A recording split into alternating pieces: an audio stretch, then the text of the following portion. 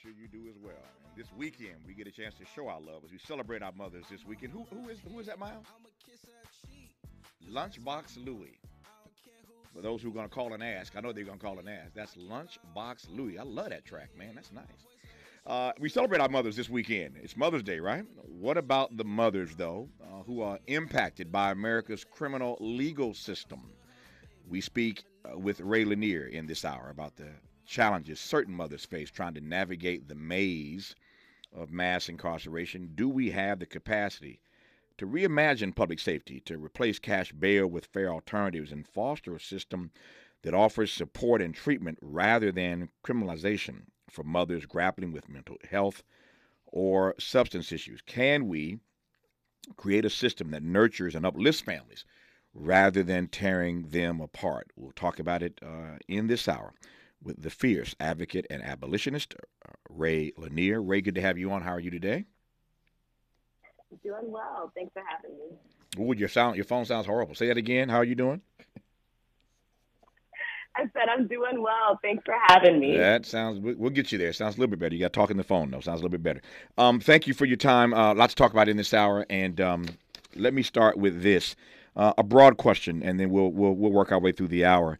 What is it specifically with regard to what I kind of just teed this up, but what is it ultimately that you want to draw our attention to this weekend as we celebrate mothers with regard to the mothers that you work with?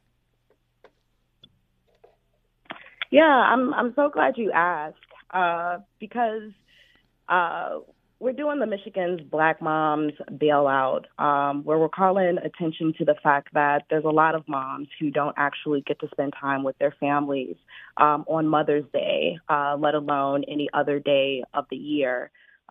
We've seen the incarceration of women go up over 30% in the last decade, and it's rarely talked about the crushing impact that it has on our communities.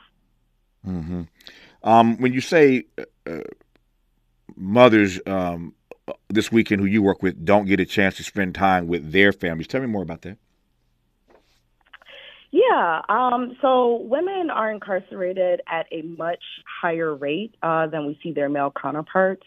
It's also extremely expensive to post a bail for women as opposed to charges for men. For example, in Wayne County, in the city of Detroit, where I live and organize, we can get, two or three guys for the price of one mom. And it's sad to put it in such blunt terms, but literally you're exchanging money for people's freedom. And even though, over the years we have created infrastructure to try and free these moms, it's become harder and harder to even post a bond for them, as they often have, the book thrown at them, right? Charges that either exceed our bail limits that we can post for folks, or they aren't given bail at all. So we're bringing attention to the fact that this needs to change, not just for Black women and women of color, but for people living in this country. People should not be criminalized for poverty.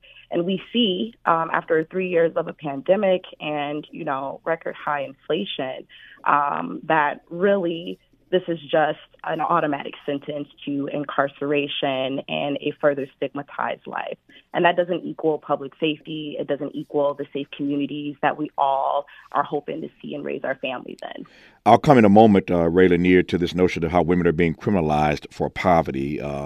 We'll unpack that in a moment here. But let me just ask a big question here, which is the following. How do I read? What are we to make of the rising rates of incarceration for women? To your point, not just Black women, but across the board.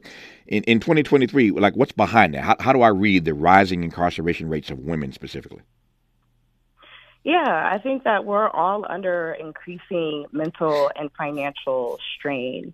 A lot of folks' first encounter with any type of treatment happens to be our country and states, prisons and jails.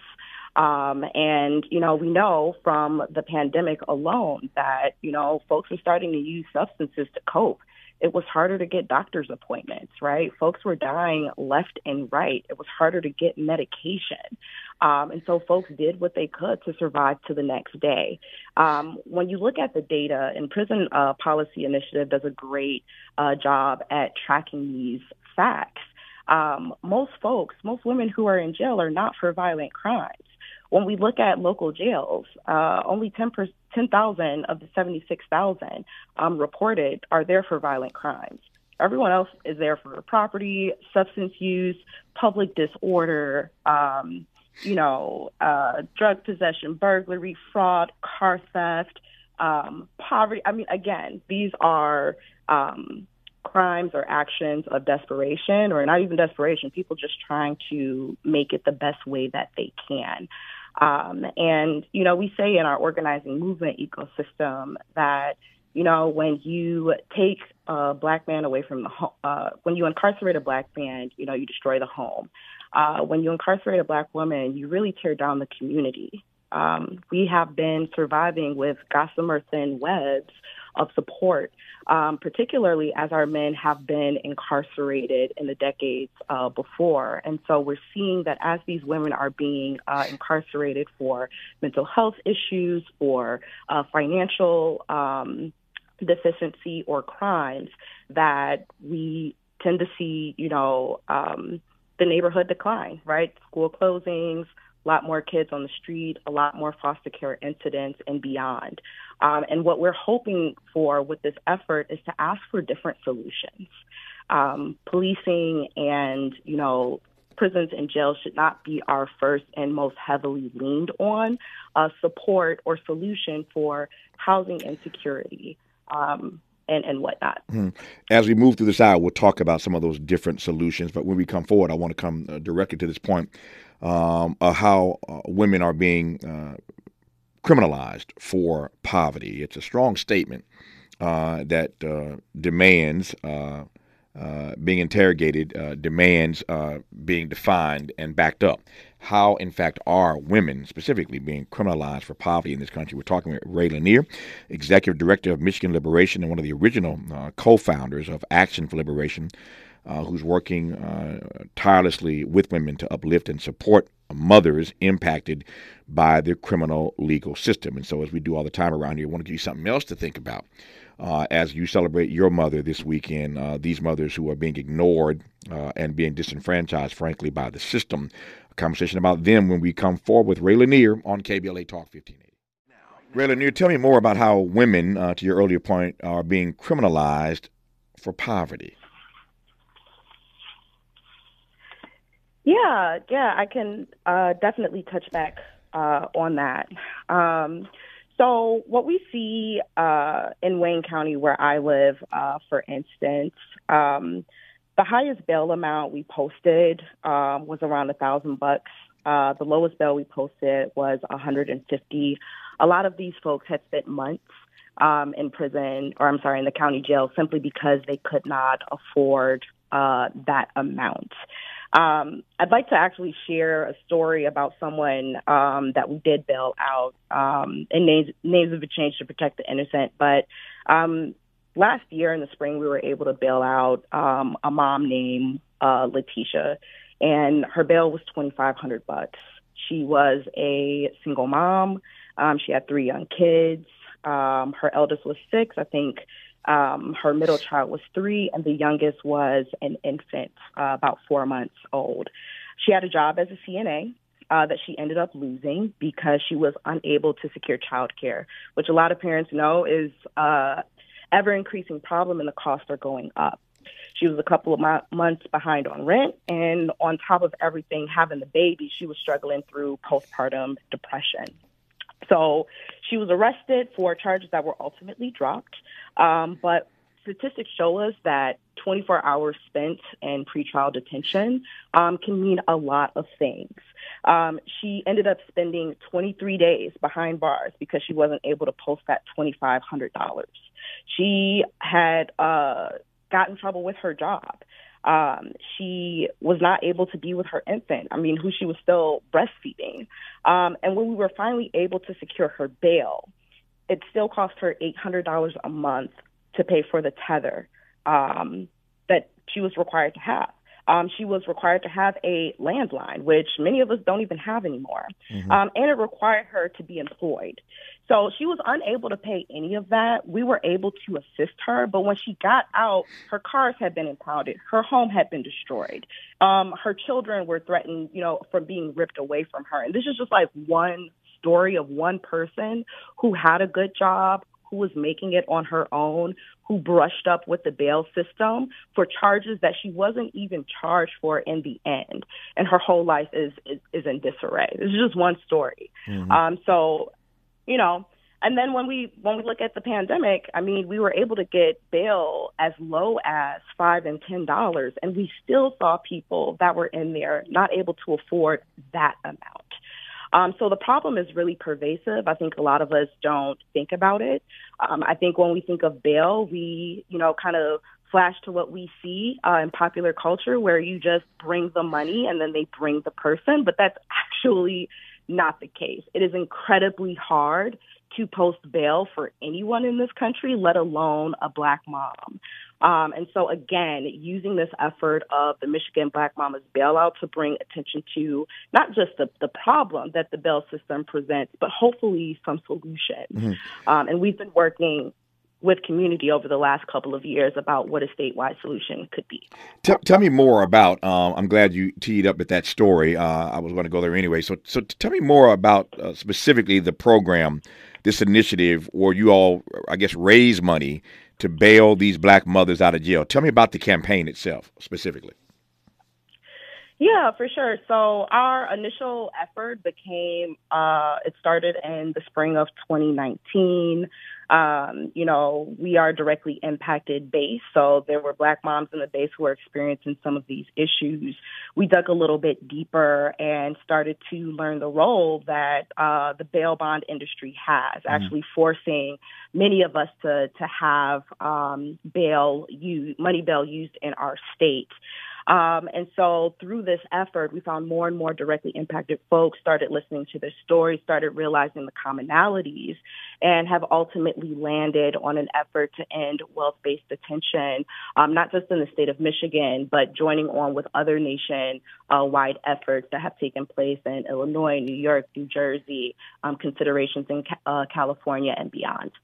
When you said earlier that the bail process, bailing someone out, is not as simple as it appears in these Hollywood films, what are you drawing attention to specifically about the difficulty of getting people, mothers in this case, Black mothers, bailed out? Yeah, I just want to be clear with everyone listening. The bail process is designed to break you. It is designed to be intentionally opaque and confusing. There's a lot of starting and stopping and restarting. And so a typical day, and folks can follow us online because we do post some of these things, where you have a family member identify that they want to, have someone bailed out, or a lot of times folks will reach out directly from the jails. And so we get our bail disruption team together with the funds, and you get to the door, but you can't take your keys if they have a lanyard.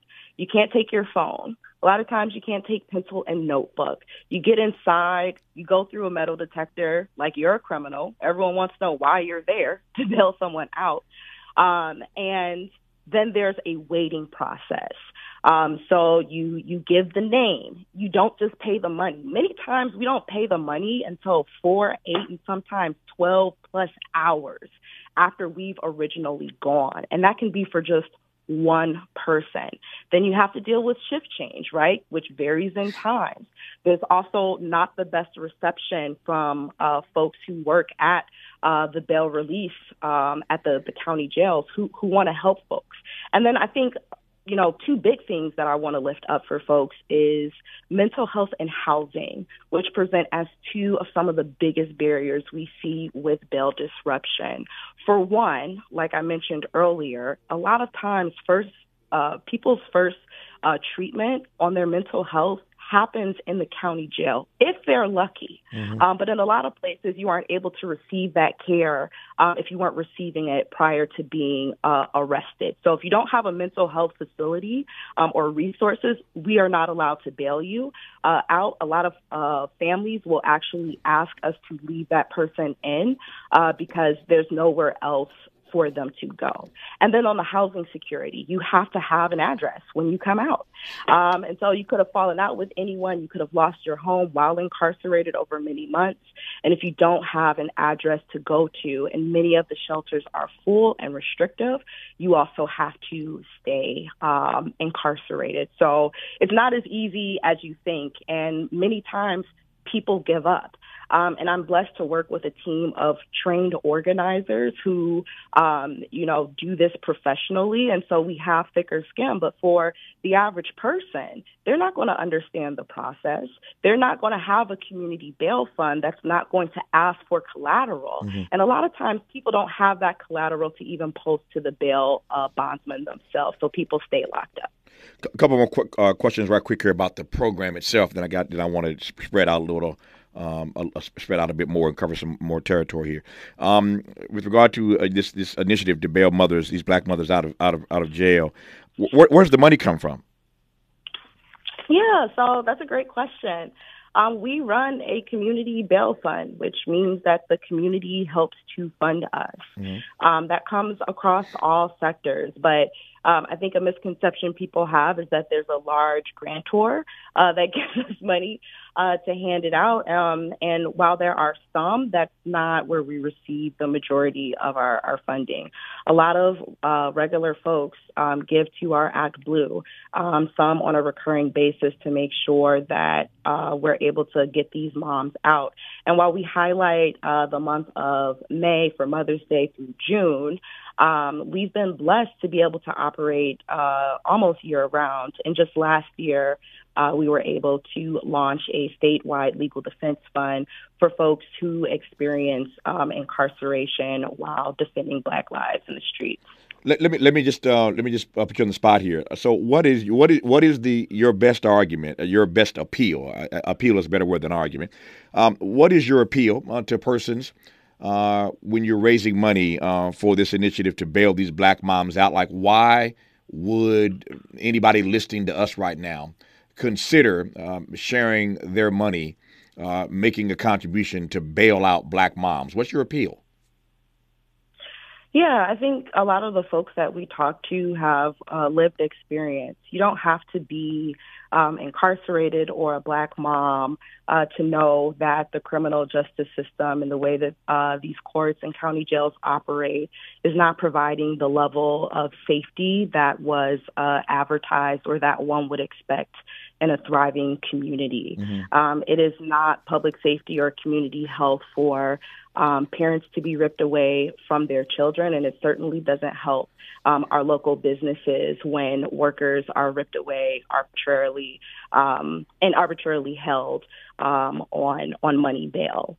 I think that it's a great matter of community safety and public health for us to have actual investment in mental health resources for all communities. It shouldn't be jail, and we've seen what the results are. We all want thriving communities, and that starts with full families. So, I mean, hey, we're here to end the bail bonds industry because it serves no one. And we're hoping to continue conversations with community, not just in the state of Michigan, but nationwide on what a better alternative could be. I want to, speaking of alternatives, I want to talk about fair alternatives to cash bail later in this hour. But let me ask you before news, traffic, and sports, about 3 minutes here, what you are seeing with regard to the mental health of black women. Let me preface this, though. We had a conversation on this program earlier this week about mental health, but we focused specifically on the mental health of black men, primarily because of the choking case. Jordan Neely, as I recall, is his name. The brother was choked to death on the New York subway. And then the brother Dion Patterson, I believe is his name, in Atlanta, who walked into that medical facility and just upset that we are told by his mother, his doctors would not give him his his anti-anxiety medication, and he sort of snapped, killed somebody, wounded others. But those two cases caused us to have a serious conversation on this program, Rai LaNier, about the mental health specifically of black men. My question for you now, with these 2 minutes left before news and traffic, is what you are witnessing, what you're experiencing vis-a-vis the mental health of black women. Yeah, I mean it's the same, if not increased. And again, right, black women are often invisibilized from that narrative. Again, we see families who are responding to a lack of mental health and public health resources, having only the police to rely on, and it ending in further harm and violence and death. Here in Detroit, over half of our police calls are actually in response to folks in mental health crisis. And just in the last year, we've seen at least 3 killings of folks in mental health crisis. And this is with a chief of police who has a master's in social work.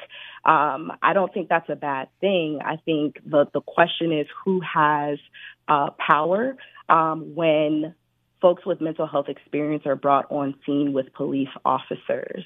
I don't think we figured that out. And again, it just brings me to my original point that policing and jails and prisons should not be the only relied upon solution, the only well-resourced solution to mental health issues. And it's sad because many of the black women we assist, right, are in similar predicaments where they aren't able to access care, they aren't able to access medication, they are under extreme financial strain and housing insecurity. They are battling depression across the entire spectrum. And because we have not chosen to resource those things on the front end, we get them on the back end through incarceration. No, I hear you, and I thank you for taking that question. I got a few more questions to put to you when we come forward. After news, traffic, and sports, our guest in this hour is Rai LaNier. She's Executive Director of Michigan Liberation. We're talking in this hour as we approach Mother's Day this weekend about the ways in which mothers, black mothers in particular, but not exclusively, are being criminalized by our system of jurisprudence, specifically the bail process. They have a pretty amazing initiative that's being scaled up around the country and being looked at by others around the country, where they raise money to bail moms out of jail. We'll talk more about it when we come forward on KBLA Talk 1580. The station you turn to when you've had it up to gear with cultural incompetence. KBLA Talk 1580. This weekend is Mother's Day weekend. In case you've just tuned in, we're continuing our conversation now with Rai LaNier, who's the Executive Director of Michigan Liberation. And we're talking specifically about the ways in which so many black mothers are being put upon, disenfranchised, frankly, by our bail system in this country. They have a powerful and beautiful initiative in Michigan, where she's based, called Michigan Black Moms Bailout. It's a campaign to raise money to bail mothers out, and they've been doing some pretty remarkable work there in Michigan, and others are paying attention around the country to the ways in which we can support black moms, again, who are being put upon by our bail system. I want to come to this point you raised earlier, and I'm not naive, of course, in asking this, but you made a point, and I want to just talk about it just for a second here, Rai. And that is this notion that when black women are arrested and don't have the capacity, the ability to bail themselves out, and nobody comes to their rescue, it destroys the community. I think you're probably right about that. But give me some particulars what you mean by that. Yeah. I think that in 2020, we saw a lot of this, where,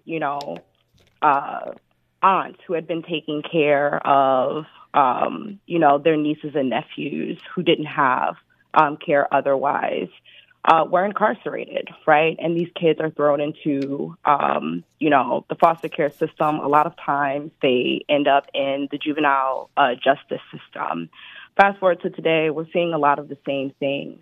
In fact, in our local, juvenile detention facility, they are severely overcrowded.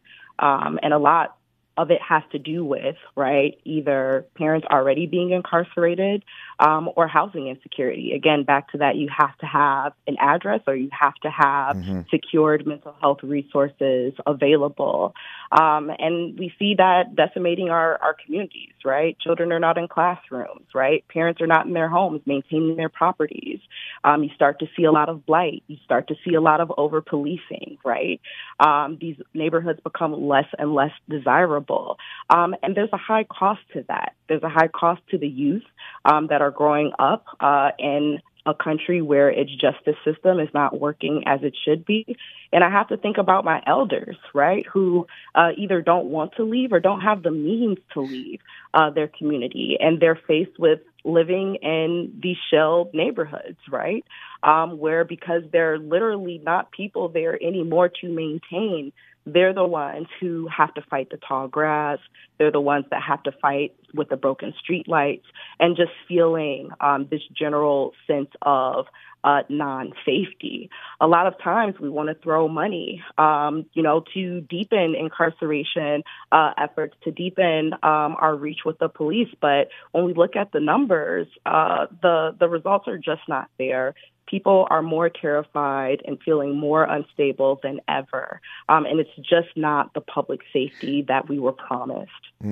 So let's talk for a moment here then, Ray, about reimagining public safety as we know it. So I've over the course of my career had any number of conversations about our bail system. I did a series years ago on PBS, traveling the country, talking to all kinds of judges about the leeway they have and don't have when it comes to setting bail and remanding women, mothers, others to prison. It was fascinating dialogue that I had over probably a decade ago about this very issue. And here we are in 2023, and this issue continues to again disenfranchise the lives of many people. So help me reimagine, if you will, public safety in this country with specific regard to what we're talking about in this hour. Black moms who find themselves in harm's way, can't bail themselves out, and everything just, it's a slippery slope, obviously, as you mentioned earlier. So what do you think about some of the alternatives, some of the fair alternatives to cash bail? What's that look like for you? Yeah, I think we have to be careful when we talk about this, because as an organizer, we aren't just trying to get people to protest, and we aren't just having fundraisers to bail moms out. We're actually looking for long-term, sustainable solutions that are community-driven. And so what we've seen happen sometimes is people advocate for the ending of cash bail or wealth-based detention, and then they're like, all right, fine, we're just going to keep you. We do not want that, right? What we want are preemptive structures and strategy that actually help to prevent and deter incarceration in the first place. As I mentioned before, in my own city of Detroit, over half of the police calls are about mental health crises.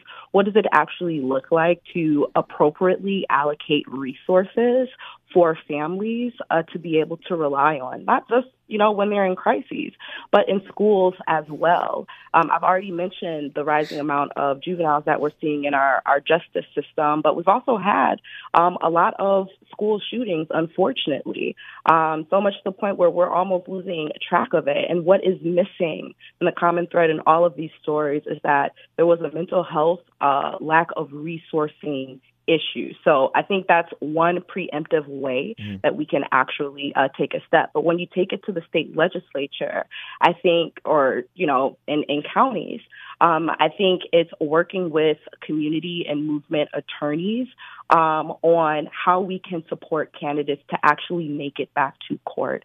I think in our court watching experience, we've heard a lot of feedback from judges that they just truly believe that these people are not going to come back to court. And yeah, when you're facing homelessness and your car has been impounded, it can be hard to make it back to court, particularly with the fact that a lot of courts don't allow you to bring children inside with you. So now you have to figure out resourcing childcare. Pretrial services is a great place we can think about resourcing and making sure that folks have what they need so that they can be released on a personal recognizance bond. And what we've been able to model through our bail program is just that. So we don't just bail folks out. We're following out before, during, and after the process through adjudication to make sure that people have what they need. It's not too much to provide a $15 or $20 Uber ride for somebody to get to court. In more extreme cases, we've seen where people have come to their homes and they needed a whole water heater replaced, and were taking care of their elderly parents with cancer. You know, it's nothing to go to community and say, hey, can we patch this up and support that? We are non-legislators. We are non-lawyers. We are just regular people trying to fill in the gap that our elected officials and public safety have left us to fill with these community-driven solutions. And I'll just end with a quote that we always use here from Glenn E. Martin, which is just that people who are closest to the problems are closest to the solutions, but often furthest away from resources and power. And so with this bail program, we're hoping to provide some of those resources, to model what those resources could look like on a scalable state and nationwide solution. And we're also hoping to empower people and build the political power we need to actually follow through on some of these changes. It's a powerful quote, and I'm glad you shared it. When we come forward with Rai LaNier, I want to come to this issue that she's raised a couple of times now. I heard it the first time. I heard it the second time. I'm sure you did as well. And that is this data point that in the city of Detroit, I love Detroit, by the way, in the city of Detroit, more than half of the police calls are mental health calls. That's an alarming statistic. Again, I've heard it twice raised in this conversation. I want to interrogate it when we come forward. The obvious question is, and I can pretty much guess where she's going to go, but I want to hear it anyway. We've had this conversation before on this program, and for that matter on this station, and that is this disturbing relationship between law enforcement, excuse me, the police, and those suffering with mental health issues or those having mental health crises. Far too many people of color in this country and others, but certainly African Americans, who find themselves dead over a mental health encounter with the police. But in a city like Detroit, where over half of the phone calls to the police department have to do with mental health issues, it's alarming. And it seems to me that you don't have to deal with this bail problem at the level that Rai LaNier and her colleagues are dealing with it if you don't have police being the first responders, as it were, to mental health calls in the first place. Let's talk about that when we come forward on KBLA Talk 1580. Rai LaNier, the issue I raised moments ago about the police and mental health, that stat was not just alarming. It was sort of difficult to process that in the city of Detroit, over half of the calls to police are mental health crises. As I said a moment ago, if that reality doesn't exist, then the bail problem that you have isn't as pronounced as it is. So your critique then of why in this country we still call on police to address mental health issues. Yeah, I mean, I think we call on police because we haven't been offered any other alternatives. We haven't been empowered to think that we could have another alternative. And I think that's where the role of organizing comes in. I don't actually think it's surprising that over half the calls are dealing with mental health crisis. And I'm sure if folks were to pull the numbers in other areas that they would see a similar trend of folks in crisis and community in crisis having no other option but incarceration. But I think it's not a money resourcing issue. The money is there. It's how are we allocating it, and are we allocating it to the correct things? When I think about schools and what we've seen just in our youth in the past 3-4 years, I mean, we've seen an uptick in policing in schools that hasn't provided safer schools. We've seen an increasing trend of guidance counselors who are not many in schools and who have an overburdened caseload, not able to get to every student and family. We see a lack of harm reduction or mental health care curriculum in schools. And we do see a lot of suspension and expulsion and school districts calling the police on children because they literally do not have a community publicly resourced place to be able to handle that. And so when we talk about bail and we talk about the justice system and we talk about what a thriving community could look like, I think it's going to those directly impacted people who know exactly what they need to feel safer. We bail folks out and they're going through the court process. They have to pay for a tether and they have to pay for mandatory public defender fees when they couldn't pay bail. So how are they supposed to pay the lawyer? How are they supposed to get a quality defense? These are issues that we can resource on the front end and not the back end. When we talk about changing the role of policing, police should not be handling mental health cases. They are not those trained professionals. We have a professional class in this country that does, and I think that those roles should be further incentivized. After the pandemic, ask anyone. It was harder than ever to find a good therapist. Why aren't we resourcing that? When we talk about the role of 911, it currently only goes to like EMS and police. But what could it look like to have a non-police professional crisis response line that is specifically designed to handle those mental health crisis incidents, those domestic disputes, and so on? These are some of the things that, are not my ideas, but are the ideas of the thousands of people that we've talked to across, the 83 counties of Michigan. And as we talk to folks in our national cohort across the country, we're hearing the same thing. People do want to feel safe. We have invested heavily in the police year after year, and we still feel unsafe. So now is the time for us to go deep within to what we know works and be willing to put our dollars there. When we come forward in our remaining moments with Rai LaNier, I want to close by asking her how she would address the following.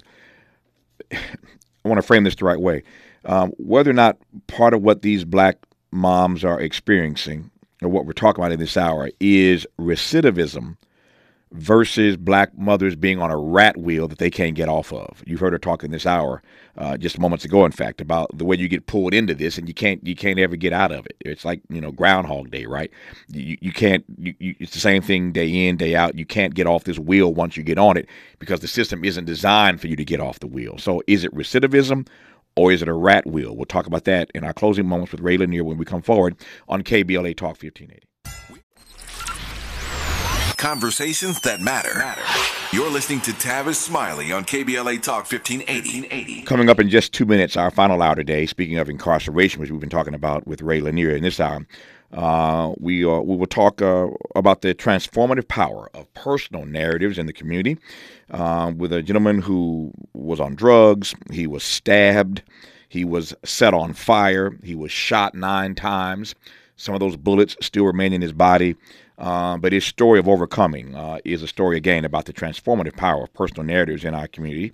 And we'll talk with that guest in the next hour, just a couple minutes from now. We close this hour with Rai LaNier with this question as I exit query. Rai, recidivism or rat wheel? I think it's a little bit of both. It's very hard to not recidivate after going through the justice system, but, it's a rat wheel. It's hard for people to get off. People ultimately should not be held ransom by the justice system for private profit, no matter their income. And in this country, they're presumed innocent until proven guilty. That's guaranteed by the Constitution. There are hundreds of thousands of people every day who are exploited by our local court systems. And our justice system is not supposed to work this way. Victims and survivors deserve more. Communities deserve more. Families deserve more. And so we're hoping that folks will join our effort by looking us up on Linktree, Michigan Liberation, where you can learn more about our local, state, and national efforts to end wealth-based detention in this country. We pride ourselves on this station, and certainly on this show, on having conversations, conducting conversations that matter. And I love nothing more than showcasing, than elevating, amplifying the work and witness of those who are doing the hard work, doing the things that truly matter in terms of helping our communities become all that they can be and should be and were designed, in fact, to be. And Rai LaNier is doing the hard work in Michigan. She's the executive director of Michigan Liberation. You just heard how to contact them to learn more about what they're doing. And I hope that in the months and years to come, we will see this sort of program to help bail mothers, black mothers specifically, out, scaled up across the nation. Rai, thanks for the work you're doing. Thanks for the conversation. Good to have you on this program. Have a great weekend. Happy Mother's Day to you and all the folk you work with.